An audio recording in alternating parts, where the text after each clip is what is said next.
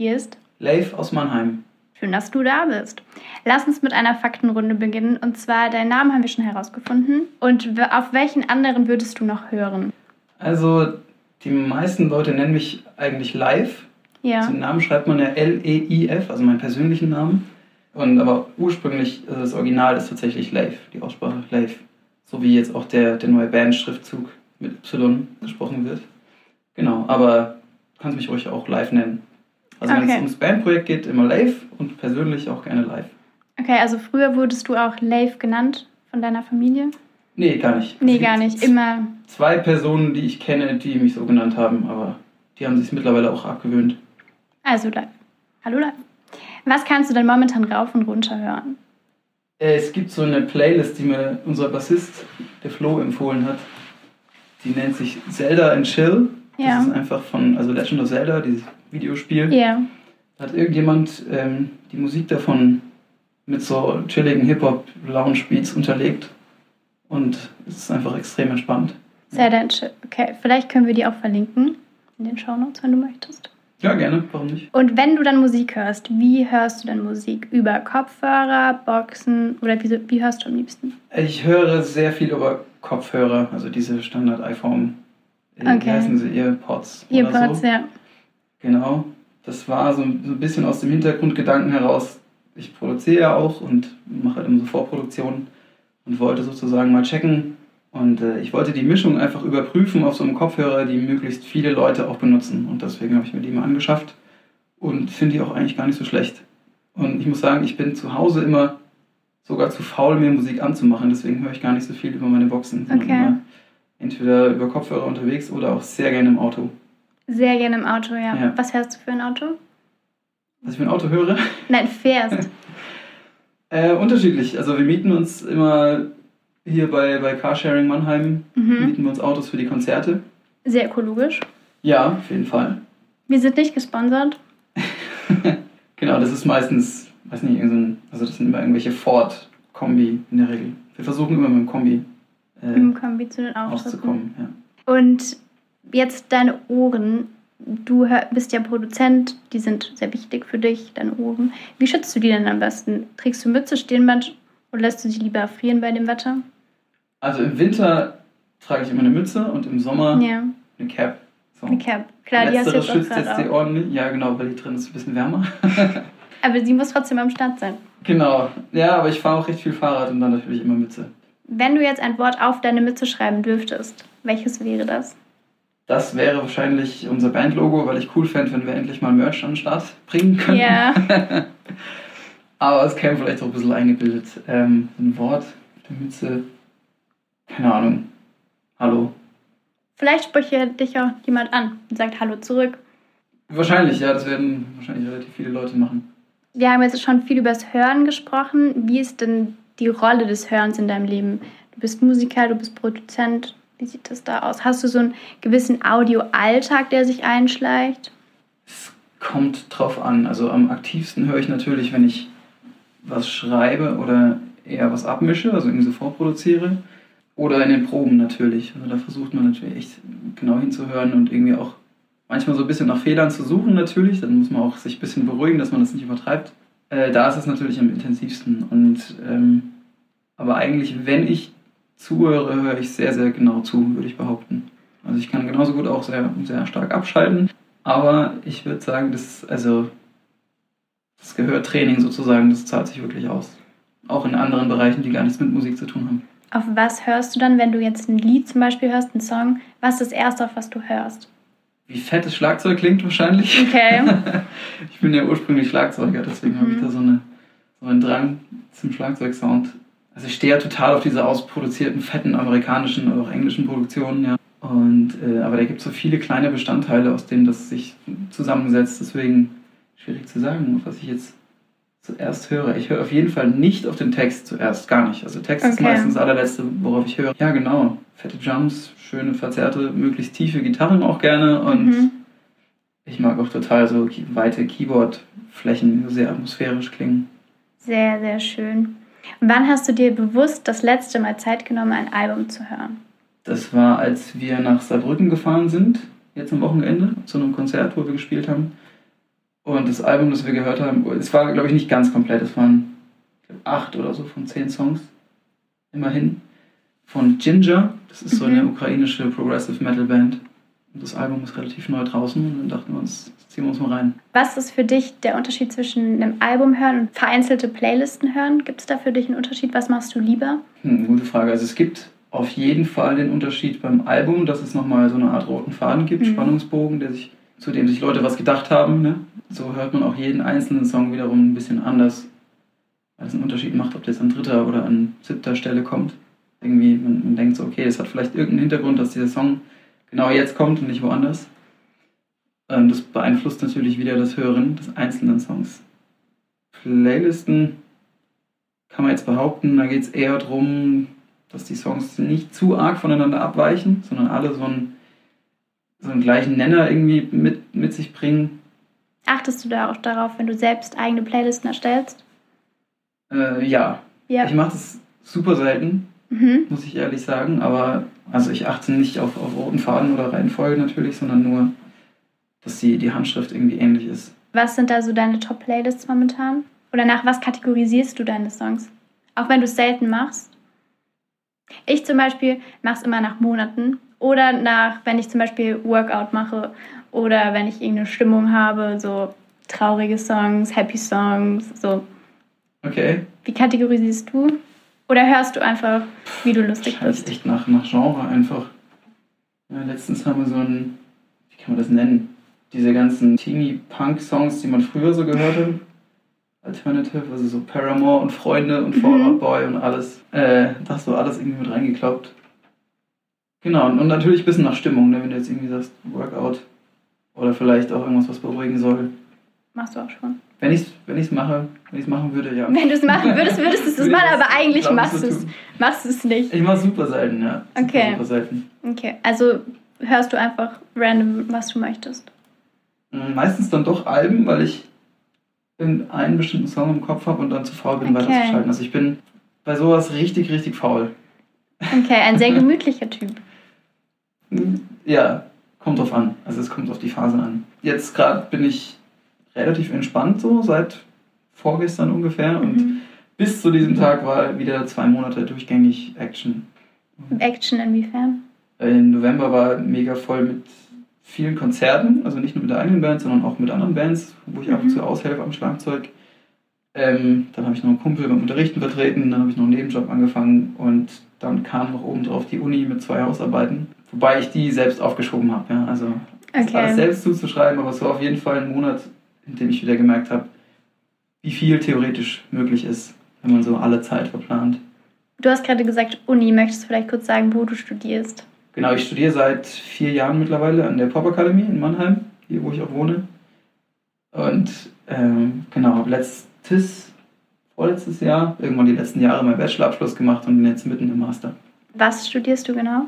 Bachelor hatte ich in Schlagzeug gemacht, also Schwerpunkt Schlagzeug, und den Master jetzt in Komposition und Produktion. PCA. Genau. Die Popakademie ist ja in Mannheim. Schwingen wir jetzt den Bogen dazu. Wenn du an Mannheim denkst, an welches Geräusch würdest du denken? Relativ schnell fahrende Autos und viele und Menschengegröle. Aber ich muss dazu sagen, dass ich schon fast immer im Jungbusch hier gewohnt habe. Natürlich auch direkt am Stadtring und es ist halt auch relativ laut, vor allem nachts. Oh ja, davon klar. Bin ich sehr geprägt. Vor allem am Wochenende vermutlich. Ja. Und das höre ich dann auch sehr gut. Also da wegzuschalten ist echt schwer. Aber schläfst du trotzdem gut oder schläfst du mit Oropax oder was ist da so deine Strategie? Kommt drauf an. Manchmal schlafe ich mit Oropax, manchmal geht es auch so. Und ja, das variiert immer total. Okay. Wenn wir jetzt schon von Mannheim reden, was ist so dein Lieblingsort? Würdest du sagen, der Jungbusch ist dein Lieblingsort, die Popakademie oder ein ganz anderer Ort? Ich bin immer sehr, sehr viel an einem Ort, deswegen habe ich dann auch immer recht schnell wieder die Schnauze voll und würde jetzt wahrscheinlich sagen, ich war letztens erst wieder mal im Luisenpark für einen Spaziergang und das war super schön, weil keine Autos und keine Menschen dort waren. Ruhe. Genau, insofern wäre das so ein Tipp auf jeden Fall. Also es gibt ja 2 Teile, einmal den, der frei zugänglich ist und einer, der Eintritt kostet. Beide sind super, vor allem in dem, wo man halt zahlt, kann man da so eine Bootsrunde machen, wo man sich reinhockt und wird da gefahren, eine halbe oder eine ganze Stunde, wenn man möchte, und das ist ziemlich gut. Stimmt, und diese Fische, die dann da aus dem Wasser... Genau. Ja, das war Attraktion für mich auch immer. Vor allem im Sommer natürlich. Natürlich. Ja. Wie bist du überhaupt nach Mannheim gekommen?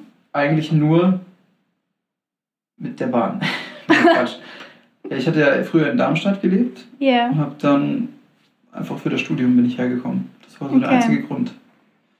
Und das Praktische war, dass Darmstadt und Mannheim ungefähr eine Stunde auseinander liegt, egal mit was man fährt. Und ja, das war nicht weit.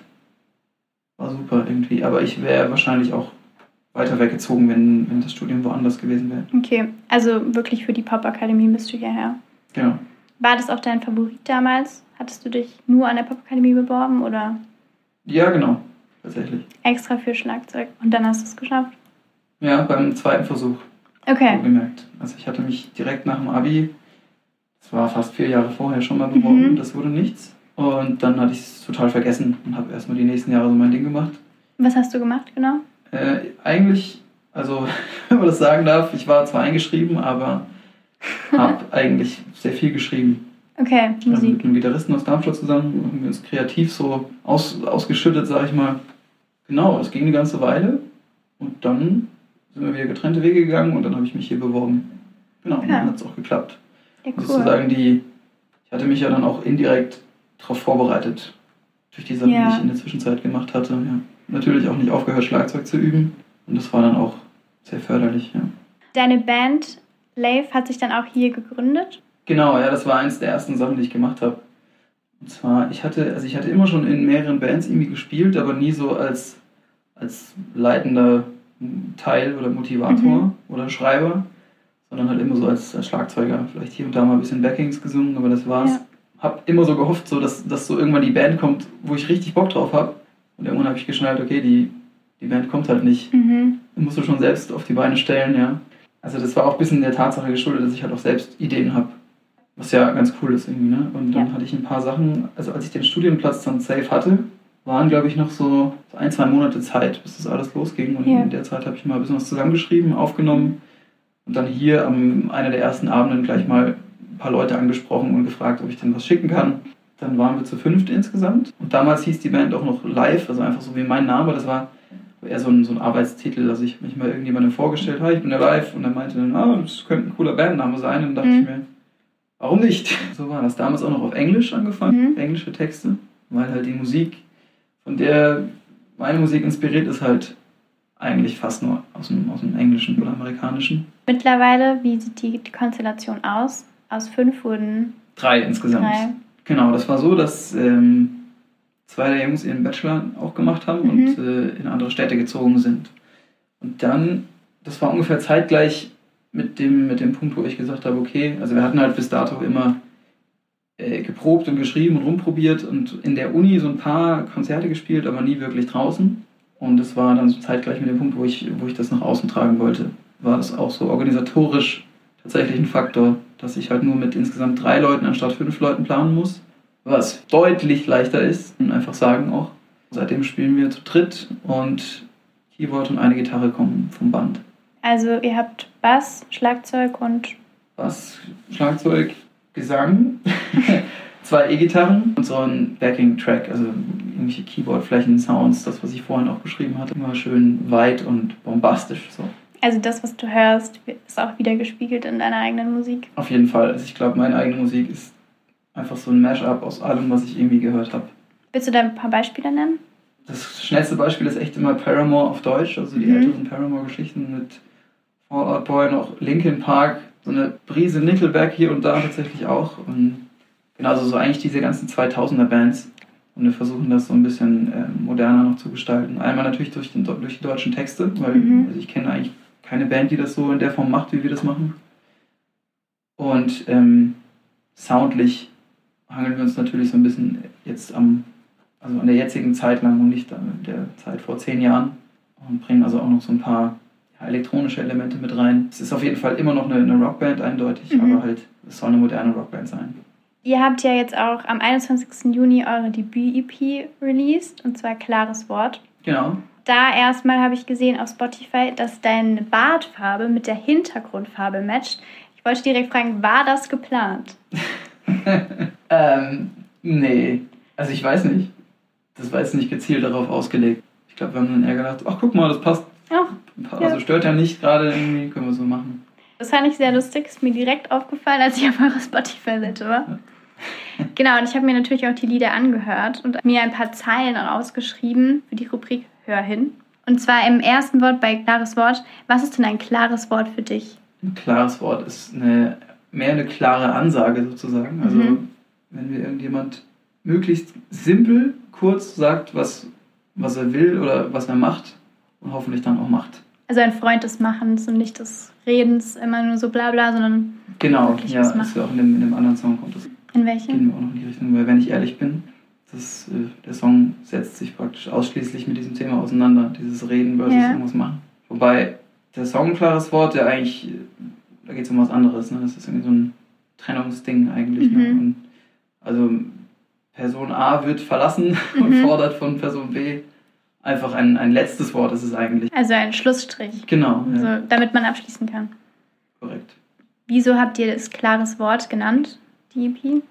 Ich glaube, die Grundidee war, okay, wir schauen mal, welcher der 5 Songs, wie heißen die denn alle so? Und welches Wort ist denn so am klarsten einfach? Und das war dann logischerweise klares Wort. Beziehungsweise es hat halt so ein, wenn ich jetzt an die anderen Titel denke, ich sage jetzt einfach mal, der zweite Text ist am Ende, ist vielleicht für die erste EP nicht der beste Titel, finde ich. Ja, klar. Sondern, wenn ich ehrlich bin, hätte ich auch cool gefunden irgendwie. Wenn ich ehrlich bin, weil es fordert irgendwie, also man will ja wissen, ja, dann was. Ja, warum? Jetzt haben wir Stille von dir, ist so ein bisschen, soft. Wie lang kann so alles bedeuten? Ein klares Wort. Es war einfach so unsere erste Aussage sozusagen. Ihr wollt ein klares Wort setzen vielleicht so. Genau. Und jetzt nochmal zurück zu dem Song, wenn ich ehrlich bin, den du ja schon angeschnitten hattest. Da heißt es, merkst du nicht, dass es nichts bringt, mir bloß die Ohren abzukauen? Mit was kann man denn dir die Ohren abkauen? Mit leeren Versprechungen und Prophezeiungen. Es gilt natürlich nicht für alle Personen auf der Welt, aber ich habe es unheimlich oft erlebt, dass Leute einem was erzählen. Da möchte ich mich auch nicht rausnehmen, ehrlich gesagt. Leute erzählen irgendwie, was sie vorhaben oder was sie machen oder was sie gerade arbeiten oder so ein bisschen auch so neue Jahresvorsätze mäßig und dann ein paar Monate später unterhält man sich nochmal und merkt, okay, es ist halt irgendwie nichts passiert. Also ich finde, es gibt so ganz grob gesagt 2 Arten von Menschen. So die Laberleute und es gibt die Macherleute. Und die kann man ganz einfach identifizieren. Und zwar die Labermenschen, die labern halt viel. So. Und die Machermenschen erkennt man daran, dass man von ihnen hört, aber nicht von ihnen selber meistens, sondern durch andere Leute, ja, oder irgendwie irgendwelche Ergebnisse sieht und so. Und ich will jetzt auch nicht sagen, dass Labern irgendwie was Schlechtes ist, so, aber oder auch gerade jetzt im Musikbusiness einfach dieses Ding, dass Leute sagen, hey, das und das wird passieren oder das und das werde ich für euch tun. Also wenn ich für jedes Mal, wo ich das gehört hätte, ne, und so dieses Prinzip, also das ist so weit verbreitet irgendwie. Und also ich fände es schöner, wenn manche Leute einfach gar nichts gesagt hätten oder ich selbst auch in manchen Situationen einfach gar nichts gesagt hätte und dann entweder alles cool gewesen wäre oder man zeigt halt einfach durch seine Aktionen, dass man auch hinter seinem Wort stehen kann. Wo wir wieder wären bei klarem Wort. Ja, schon. Hinter dem Wort stehen, hinter klarem Wort stehen. Und noch eine Zeile aus, wenn ich ehrlich bin, die geht, wenn ich ehrlich bin, geht alles, was du sagst, an mir vorbei. Da hätte mich interessiert, hast du so eine Strategie, so Leute einfach wegzuschalten? Vielleicht auch diese Labermenschen, die du erwähnt hast, einfach, dass es an dir vorbeigeht. Hast du da irgendwie was? Ich laber meistens zurück. Okay, das ist auch eine Strategie. Ja, und manchmal ergeben sich da auch ganz nette Gespräche. So. Also schlagfertiges Kontern.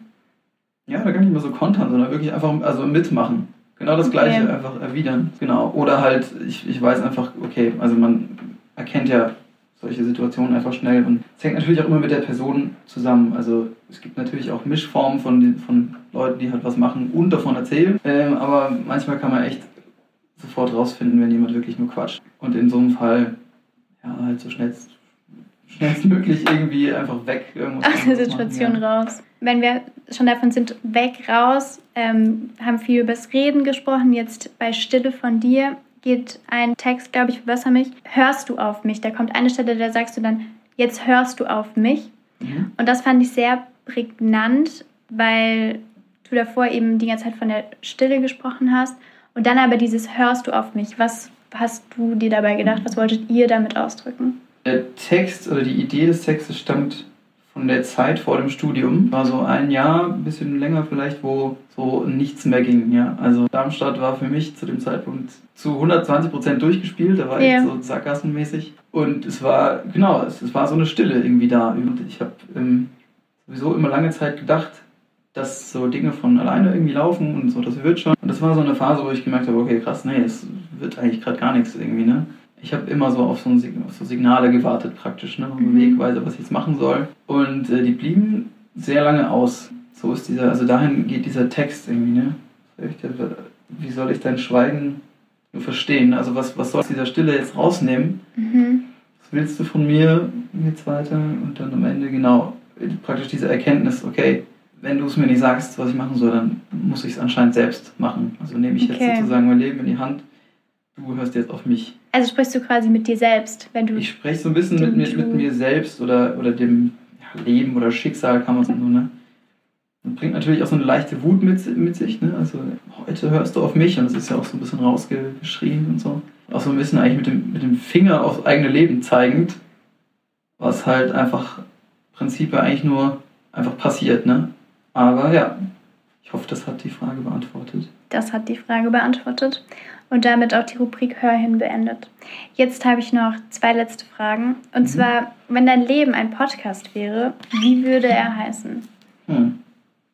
Da müssen wir vielleicht was zusammen basteln. Also bei mir ist es immer so, mein Leben ist immer so sehr zweigeteilt, habe ich das Gefühl. Es gibt immer keine Konstante. Also es ist immer entweder zum Beispiel viel los oder überhaupt gar nichts los. Wie jetzt zum Beispiel die letzten Tage, wo ich dann echt irgendwie im Bett hocke und 3-mal die Herr der Ringe-Trilogie hoch und runter schaue, mit Regie-Kommentar. Also irgendwie so dieses Hin und Her. Vielleicht kann man damit irgendwas machen.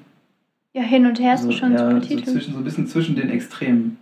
Hin und her zwischen den Extremen. Ja. Oder? Das Leben von LEYF. Genau. Das ist schon mal nicht schlecht, oder? Ja, das ist dein Podcast. Zwischen den Extremen. So. Okay, zwischen den Extremen. Und zum Allerabschluss eine Hörempfehlung für die Menschen da draußen. Was würdest du gerne den Menschen sagen? Was sollen sie noch von dir gehört haben? Du meinst von meinen Songs auch? Oder? Generell, also du kannst was sagen, du kannst einen Song empfehlen, du kannst eine Weisheit von dir geben, was immer du möchtest. In deinen Songs stecken ja auch Weisheiten bestimmt. Ja, also wahrscheinlich, was ich jetzt gerne sagen würde, hängt auch wieder mit diesem Redenthema zusammen, was wir vorhin hatten. Ne? Also einfach so, wenn ihr irgendeine Idee habt und da dran seid und da umsetzt, lasst euch nichts erzählen. Also lernt klar zu unterscheiden zwischen konstruktivem Feedback, einer leeren Versprechung. Ich meine, so Versprechungen können ja auch motivieren und so, ne? Aber man muss unbedingt lernen, wenn es dann nichts wird, sich davon nicht demotivieren zu lassen. Also einfach weiter an der Idee bleiben und irgendwie, die Leute werden dann schon checken von außen, wenn da was geht. Und die kommen dann schon. Also die wirklich helfen wollen, die werden ankommen.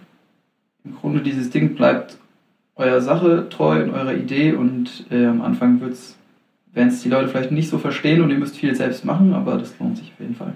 Schöne abschließende Worte, dann bedanke ich mich. Danke, dass ich hier sein konnte. Ja? Ja, danke dir, dass du dabei bist.